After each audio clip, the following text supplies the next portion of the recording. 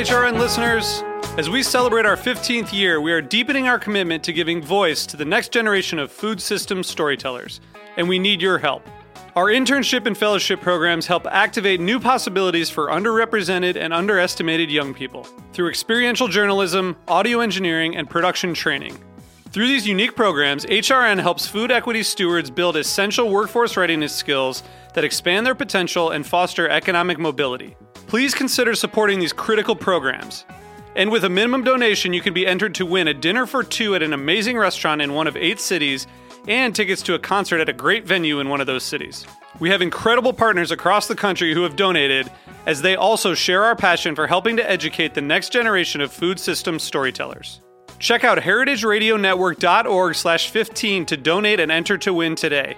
That's heritageradionetwork.org/15 to donate and enter to win today. And make sure you donate before March 31st. Thank you.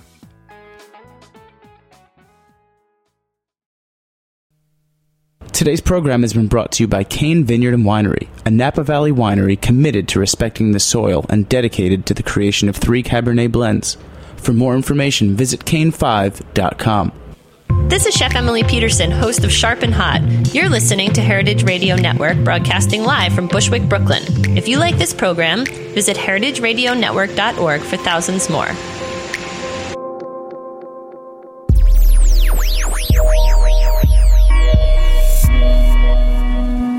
Hello, and welcome to the Farm Report. I am your guest host for today, sitting in for Aaron Fairbanks. My name is Talia Ralph, and we are picking up this week in the third of a 3-part series on the sheep and lamb industry.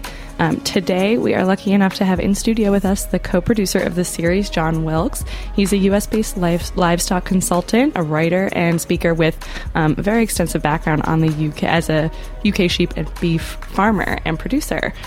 So we're really glad to have you on with us today, John. Thank you. And we're going to be speaking to 2 really great guests today. The first is Jean-Pierre Garnier. He's the CEO of Eblex, the English Lamb and Beef Executive. Thanks for being with us, Jean-Pierre. Of course, yes, we're here. So I will let the 2 Englishmen go at it, or the Frenchman running the English Lamb Board, rather. Good evening. Good evening, Jean-Pierre. How are you? Good evening. Very good. Very good. Nice to be on US radio. Indeed, it's a pleasure to have you here. The irony of an Englishman in New York talking about American lamb to a Frenchman in charge of the English lamb and beef sort of exports isn't wasted. You know, the spirit of entente cordiale. Yes, very much so. Yeah. First of all, if you could just explain a little bit to our listeners the purpose of Eblex, just a very quick overview. I think for people we paid an organization to market and lamb and beef in the UK and to export markets, and we, as I say, paid by farmers and processors. And as well, we help farmers to improve to their productivity and efficiency, in their production.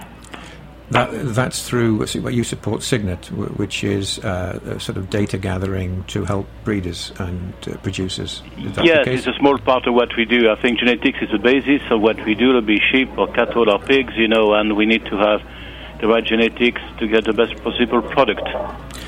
That's admirable. That's really good. First of all, I think I'm right in saying you've just come back from China. Yes, I think I was for 2 weeks in China looking at what they're doing. It's an interesting country.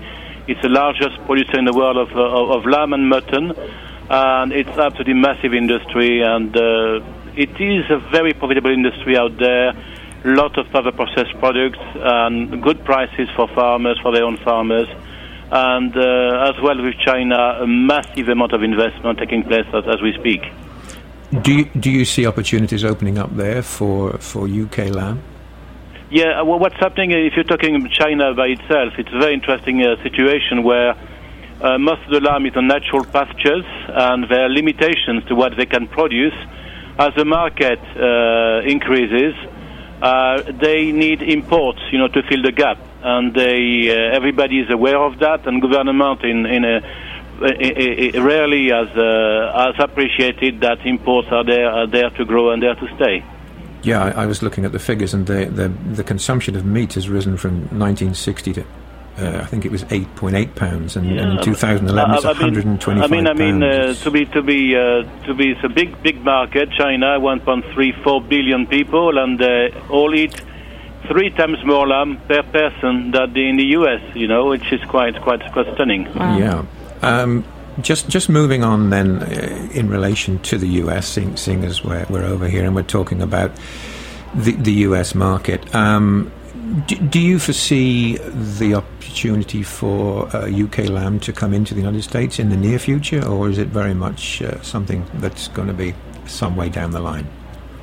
I think there is opportunities out there. The US market is absolutely huge, and it got totally very differentiated between very bulk product and very low prices and the premium end.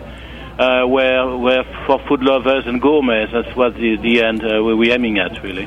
Yeah, I mean, lamb here is, in essence, a rich man's meat. In many ways, it is sort of 40% more expensive than beef and chicken. And so I gather that the Welsh sent out should we say, a hunting party here in January to scout the market. Is that something that you would be looking to do through Ebelex to come out from the English side? Yeah, absolutely. We got good contacts in the United States, and we got good friends out there.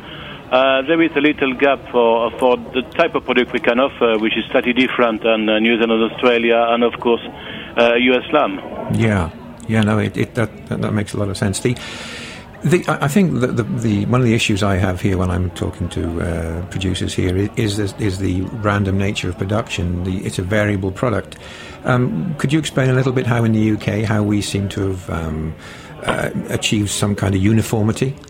I think we've got two advantages in the UK. The first thing is we got a very well-established sector for centuries, and for the last decades we told farmers exactly the kind of product we need, which is an animal of 19 to 20 kilos, very little fat and good muscle mass. So we've got first communicated to farmers the right product. Second thing, the genetics is very important. We have many breeds in the UK, but the main breeds, the meat breeds, which are crossed for the final article, are the Texel sheep, the Suffolk, and the Charolais, and the great majority of what we do. And finally, we got the climate. We got a very, very mild climate in the UK, lots of rain, and you need an umbrella when you come to the UK, I'm afraid. But it's lovely, and we got a lot of grass and a very mild climate all year round. So it allows us to produce a consistent product all year round. Yeah, this is one of the issues, I think, which I think you're trying to address in the UK, is the kind of the gap in the market that has traditionally appeared in the UK when late spring. We have that gap where the New Zealanders have traditionally filled it. Is that something which you're working that has changed, to be fair. This has changed. We have a different pattern of production that it would have been 20 or 30 years ago. So obviously we have a peak of production in the autumn, but we produce lamb all year round, and people expect lamb all year round. I mean, we got clients not only in the UK but in Europe and further afield who want the product all year round. Would you agree it's the case that if you need to keep people eating lamb because they can soon forget about it? I think in the States here, you're absolutely correct there, Johnny. We need to keep lamb at the forefront of consumer minds. So we have very strong consumer programs in the UK. We have consumer program in France, in Belgium, in Holland nowadays, and now even in Portugal, to make sure that people keep eating lamb. Lamb is a very expensive protein. Much more, as you already said, it's much more expensive than beef. So people love the flavor, but we make sure it's going to be properly marketed, properly presented, for people now to cook it. So there's a lot of work to be done, and we've got a massive new project which proposed to the European Union, which is going to boost lamb consumption. Yeah, no, I think that's a lesson that that over here they could learn is not to be frightened of imports, because they sustain demand, and because of course, as you know, over here they're only producing less than half of the lamb that's consumed. Yep, that's correct. So I mean, imports aren't really a threat; they are more sustain it. I just wanted to ask you about the introduction of the electronic evaluating systems which are going into slaughterhouses. Yep. Is that something which will be across the board, or is it just in certain facilities? But it's across Europe. No, we got electronic tagging, so the lamb got the electronic tag. It's interesting to note that the sheep were the first one in Europe to wear the electronic tag. Its advantages as well for going through market, through identification, for traceability, even for weighing, automatic weighing of livestock and everything. So there's a huge amount of things we can do to automatize, some of the processes with this electronic tag. Yeah. So it's only the beginning of quite a revolution in our sector. And is it being taken to the next level, where actually within the slaughter facilities that the carcasses are actually being evaluated electronically? The actual finished carcass hanging up can be evaluated electronically.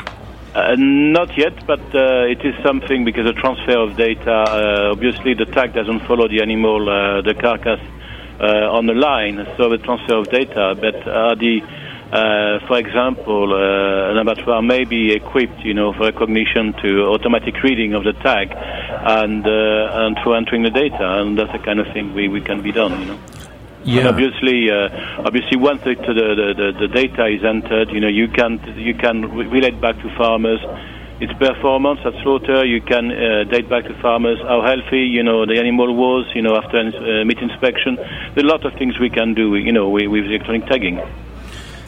That's that's a great thing. I actually saw one working when I was back in the UK. A guy, it looked like he'd got a metal detector. He was walking through pens of lambs, and it was kind of interesting to see all the tags getting registered electronically. Just looking at the I'm asking you to put a different hat on. If you were looking at the American industry, what would be your sort of take on it, and what would you say that they need over here to push lamb and sheep meat and to open up the markets more? I think I may be a bit. I hope I'm not speaking out of turn and not be too critical, but we need to control cost of production. In the UK we use grass. Grass is cheap. Yeah. We don't use very little feed or hardly any feed because that's expensive. Yeah. And we don't tend to push too much the weight anywhere. We push the weight in view of only on the genetics. Yeah. The genetics improvement pushes the weight, not feeding a large amount of cereal, which is a very expensive way of doing so. That's our view of the US sector. That's interesting. And the weight thing here is an issue. I mean, I think average carcass weights went from about 45 pounds in the US, went from 45 pounds in the 80s, and it's 75 pounds now, the average carcass weight. And we've got Cody Hemke coming on shortly from Neiman Ranches, so it'll be interesting to hear his take on that. But certainly they do like them big over here. And Jean-Pierre, actually, if I could jump in, a question about sort of creating consumer demand. You were mentioning a little bit earlier that you have these consumer programs. Could you go into a little bit about what those entail, sort of how you... Well, we have the different level of consumer program. I mean, we got generic consumer program, which may involve television advertising around food shows on television. That's an example. We have presences of shows with tastings. That at the general consumer shows. Then we have what we call trade developments that supporting the product with gastronomy, the gastronomy sector, and finally we would be in supermarkets, in many supermarkets, promoting the product anyway. When people taste the product, people taste lamb. They like it and they want it, and that's the key thing. It's one of the best thing for us to do is to make people try the product, and a lot of people. Actually, USA never tried the product, and it's a bit of a shame. They're missing something absolutely great. For sure. Yeah, that rounds it up nicely. I appreciate all your comments and staying up late with the excitement of the Scottish question hanging over us all. Absolutely, yes. It's going to be interesting situation tonight. That's a thought. How would that work then if they do go for a yes for separation? Would that affect the markets at all? No, I wouldn't think so. I mean, in terms of the scheme of things, anyway, Scotland is it's a large country, but it's not in terms of livestock and farming. It is not a huge. It's not as big as it is. It's not people think. It's quite important in some area. Obviously, Scotch whisky.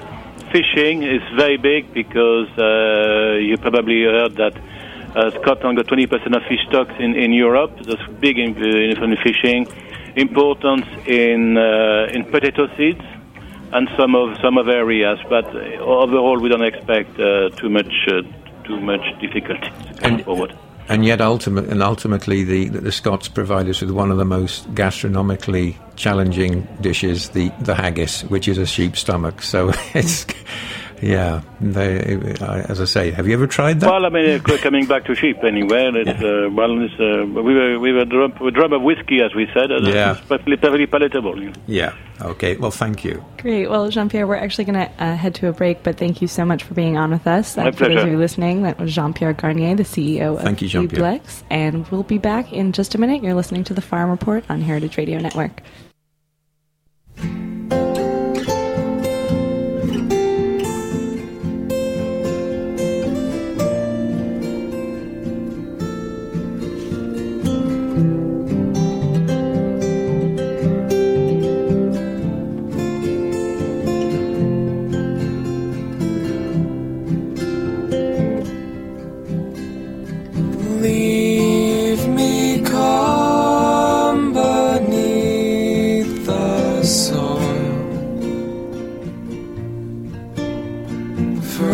And wrapped in every tree's toes, curled under.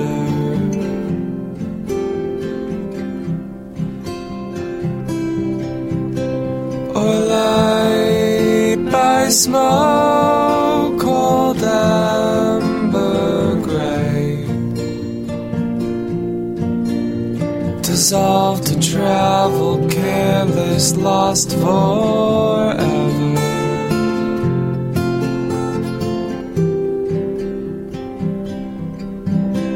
Too late for time to start again, forgotten in the earth's eternal slumber.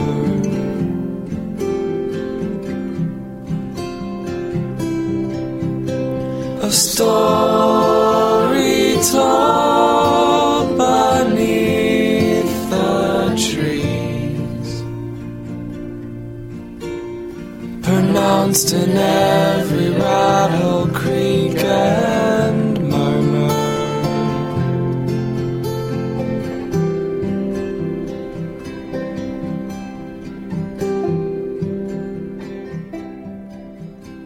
This is Chris Howell from Cane Vineyard and Winery, calling in from Spring Mountain above the Napa Valley. Thank you for listening to this show. In our industrial world of highly processed food and wine, we support the values of Heritage Radio Network. All of us at Cane encourage you to seek out individuality and beauty in everything you eat and drink. To learn more about us, go to cane5.com.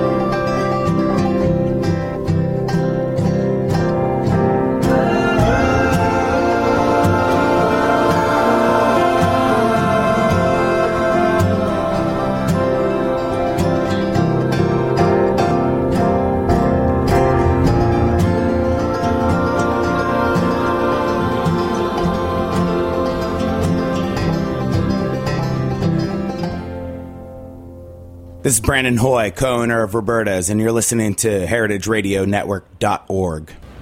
Hello and welcome back to the Farm Report on Heritage Radio Network. I'm your guest host for today, sitting in for Aaron Fairbanks. My name is Talia Ralph. We're here with John Wilkes, who is a sheep expert, writer, former farmer, now based in the U.S., formerly in the U.K. And we are pleased to have in this second segment with us Cody Hemke, who is a lamb buyer with Neiman Ranch. Cody, thanks for being with us. Thank you. Great. So John is on the line too. Cody. John, good to talk to you. Good afternoon. Yeah, we've been in communication otherwise. Yeah, you come to us as a sheep man. I can see from your bio, you've got a BS and an MS from University of Wisconsin, and you're involved with Neiman Ranches, but you're also, very importantly, a breeder of Shropshire sheep, which ironically is the county where I farmed back in the UK, which is kind of interesting. Yeah, in a beautiful county at that. Well, you may, and you've been there, of course. So I haven't got I'm preaching to the converted here, obviously. So there you go. Yeah, because when I saw that your flock was named the Mapleton Mind, and that got my sort of interest going, because that's a big hill near where I live. So anyway, another story. The Neiman thing is the day job, presumably, but you are involved variously on the American Lamb Board, the NSIP, the National Sheep Improvement Program, and all sorts of other stuff. So perhaps you could tell us a little bit about Neiman Ranches and exactly what your role is there. Yeah, first, and this happens often, the first thing I'll need to do is correct pronunciation. It's actually Neiman. Okay, I'll just whack my hand. Neiman, okay. So it happens often. I always figure if I don't tell people how to pronounce it, they won't know. So it is Neiman. Severe apologies. Yeah, I've managed the Neiman Ranch Lamb program since 2005.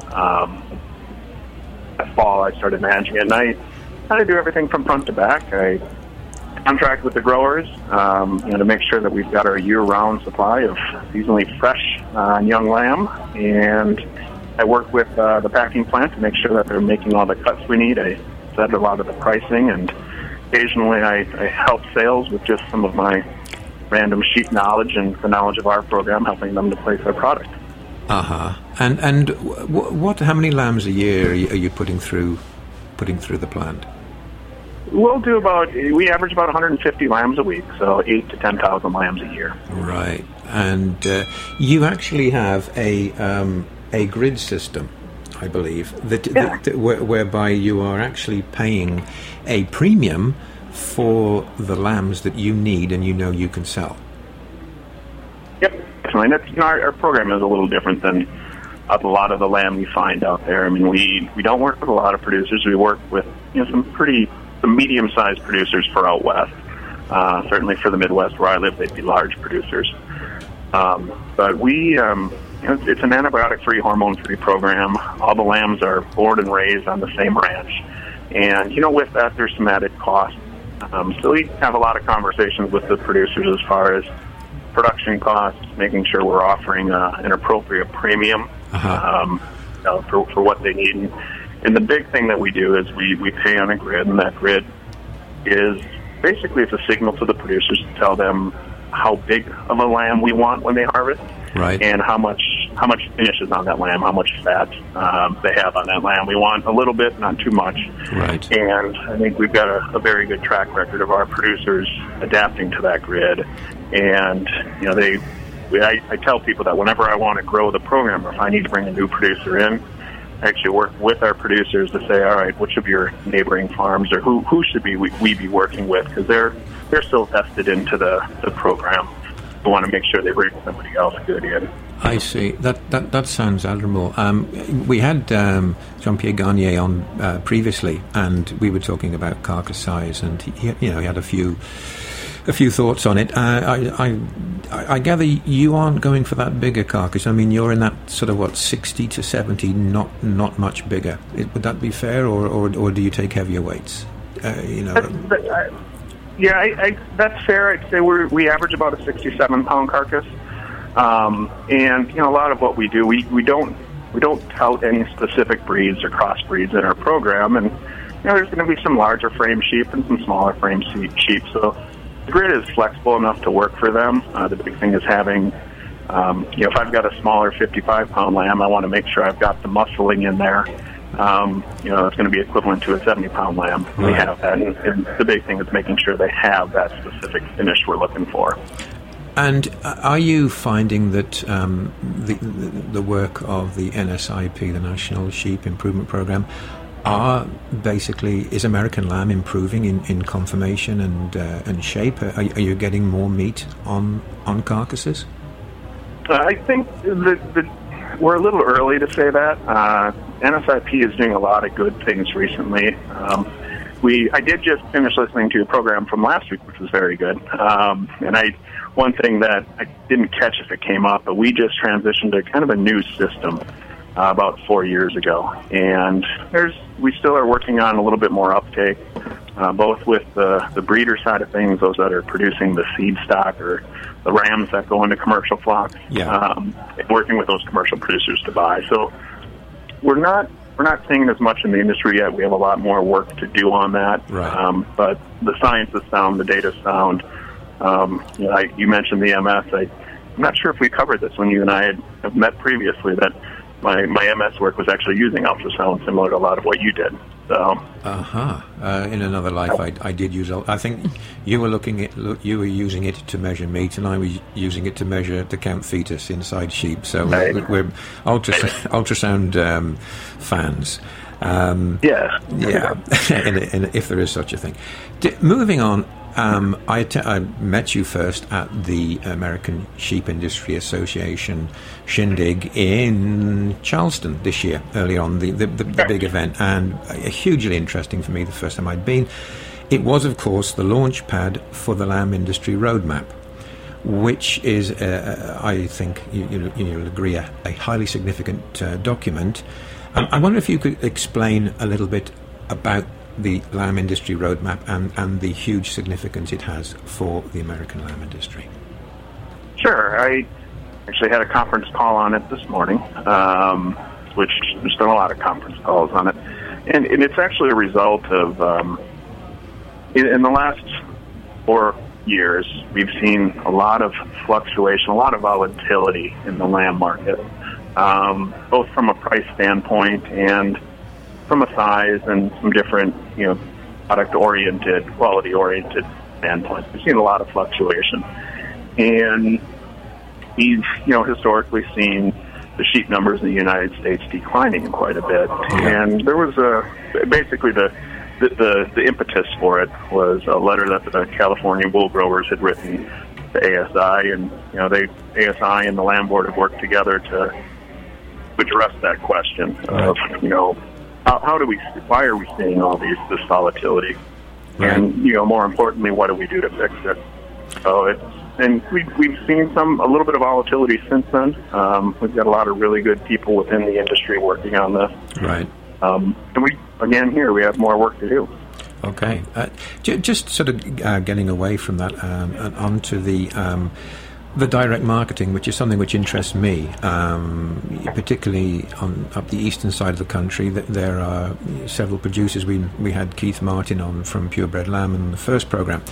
Some very innovative and entrepreneurial producers who are creating a very good product, which they're getting a premium for. Is that something you can see expanding, these sort of smaller scale producers? Definitely. I think that's within the industry, and one of the gentlemen that's on the roadmap too, out of Indiana, he's mentioned that here in the Midwest and out east, there's a lot of demand for the direct marketed lamb. A lot of those producers have problems filling orders year round because of the large demand. It's two very different. I think when you look at population densities and the lamb consuming public, here in the Midwest, or at least east of the Mississippi, you find a lot more people out there that are easier to connect with and direct market. So. And on the sort of growing market side of things, the halal market is I would imagine something which is growing rapidly here, given the number of people coming here from countries where they eat a lot more lamb, and it's got to be killed to meet their criteria. Again, would you have any view on that? I mean, are you seeing that you're on the sharp end. Are you seeing more growth in the halal market? I think we're definitely seeing growth in it. I'm not personally involved with that. I do a lot of the Niman Ranch lamb. And frankly, a lot of the larger volume produced lamb is harvested in the halal manner. Just in the last few years, I mentioned I serve on the lamb board. We've been looking a little bit more at, for lack of a better term, we'll call ethnic promotion. And it's definitely been a new focus where we're trying to make sure that we're marketing to and connecting with, I'd say, populations that the lamb board traditionally hasn't worked with. Yeah, it's a new focus for us, and definitely something that we're aware is a good opportunity. Yeah, no, that's great. One of the things that I kind of got confused with, not confused, but I found interesting at the event was that there was a big call amongst the various people on the committees of the American Sheep Industry Association to open up exports for American lamb. I mean, now, given that you're only sort of 45-50% self-sufficient, isn't there a big enough market here to take all you can produce, or do you need to open up other markets? I've got to credit a friend of mine who works for a fellow lamb company, because I questioned it as well at one point. But he explained it to me in terms that made a lot of sense. It was a point in time when the industry was pretty long on lamb racks, a lot in the freezer. And in order to move those domestically, the price would have had to drop significantly, or it would have affected the entire cutout on the non-frozen lamb racks as well. And a big value in opening up different export markets is being able to diversify some of those items that you're long on without eroding your market domestically. That explains it. Very quickly now, we're coming on to an exciting topic which you and I both are really into at the moment, and that's mutton.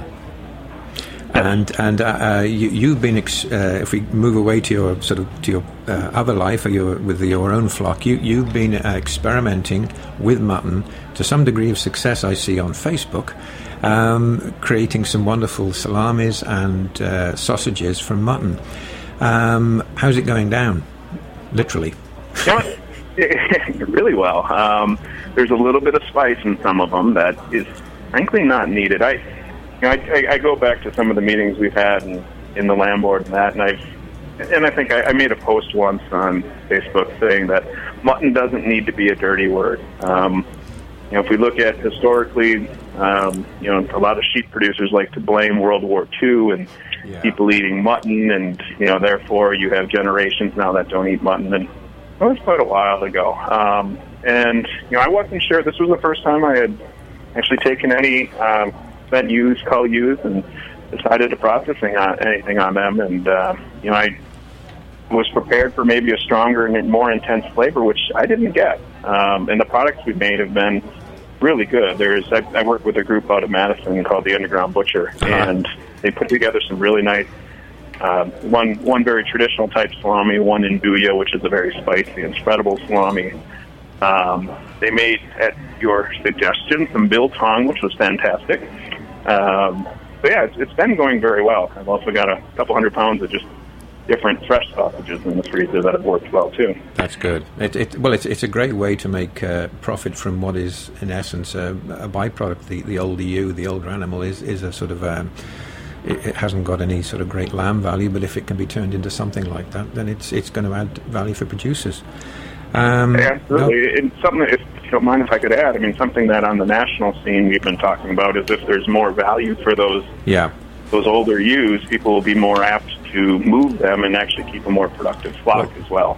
Well, you're in very good company. There's a new book just been published in the UK by an old mate of mine, Bob Kennard, called Much Ado About Mutton. and with a foreword by H.R.H. Prince Charles, who is a mutton fanatic. So, I think mutton seems to be having a bit of a renaissance both sides of the water, which is good. It's a great product. And so I think we've had a great conversation. I would just like to ask you quickly about your thoughts on wool and the just if you could encapsulate very quickly where the American wool industry is currently, and is it going to improve? Yeah, as we kind of talked early on, I'm not a big wool expert by any means, but I do know there has been a lot of work. ASI did a lot of lobbying to bring a superwash system to the United States, and for anybody unaware of what superwash is, it's a process that actually makes wool washable, and it's a close-to-skin technology where the wool doesn't get itchy when you wear it. Yeah. Previously, American wool had to go to China to go through that process, and I believe it went to France to be dyed. Now we can do a lot of that stuff domestically. There's a lot of exciting stuff going on with that. And there's a new line of domestically produced close-to-skin wool products that's coming out very shortly here. I think for a lot of those bigger flocks out west, there's a lot of opportunities. And even 2 weeks ago here in Wisconsin, we had our Sheep and Wool Festival, and we got 3 barns full of people selling yarn and roving and all kinds of stuff. And it's definitely become much more in vogue than it had been, I'd say, in the last 10 years, and there's a lot of good potential for it. That's really good. Well, I have so enjoyed having you on, and thank you so much for coming on and helping to inform us about the situation over here. Thanks for being on. I'll pass you on to Talia now just to say goodbye, and thank you so much. Yeah, thanks for shedding some light on the American side of things, Cody. It was great to have you. Absolutely, anytime. Thank you much. Hey. Well, we're just wrapping up, but before we do, just sort of to encapsulate the series, this has been a 3-part series on various aspects of the sheep industry. And John, for you, what do you think some of the big takeaways are? I think talking to Jean-Pierre today, in that the industry here, there needs to be some kind of uniformity to it, to the product, and so that when people know they pay a lot of money for a piece of meat, they know they're going to get the same quality that if you are in Costco and you buy 10 chops from Australia, you know that they are going to be like little peas in a pod. They're going to be good quality, and I think that's the biggest issue I see, is trying to establish protocols and improving breeds, and as Cody intimated, trying to get animals with a higher meat content to encourage people to eat lamb. For sure. And do you think, aside from that, the biggest challenge, especially in the States, is getting people to have a taste for it, or are there other hurdles to clear? I think culturally, I know Cody and I, we talked about this, but a lot of servicemen, as I've said before, servicemen were serving away and overseas historically, and they got canned mutton, which I would imagine isn't particularly fun. You come back and then you don't eat it, therefore your kids don't eat it, and you lose a generation. And it can be potentially more gamey than would appeal to American tastes, and the beef and the chicken industry latched onto that back in the time and forged ahead, and lamb sort of receded. But I'm encouraged by the amount of people that are now eating lamb, and with the greater ethnicity, so many people coming here from the Middle East and from Europe and from Central America, are eating lamb. So I think it's on the way back, and when you've got great folk like Cody who are so passionate and about promoting the industry and the goodness in lamb, high in omega-3, it's healthy, it's good for you, it's a natural product. I think there's a great future. For sure. Well, John, thank you so much for co-producing this series. I know pleasure. Aaron really appreciated it as well. Thank you guys for listening. This has been another episode of The Farm Report. Aaron Fairbanks will be back next week with more. In the meantime, this is Heritage Radio Network. I'm your host, Talia Ralph, and we'll see you guys next week.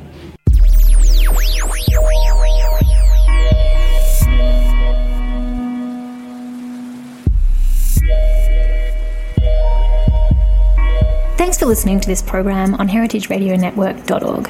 You can find all of our archive programs on our website or as podcasts in the iTunes Store. by searching Heritage Radio Network. You can like us on Facebook and follow us on Twitter at heritage_radio. You can email us questions anytime at info@heritageradionetwork.org. Heritage Radio Network is a 501c3 non-profit. To donate and become a member, visit our website today. Thanks for listening.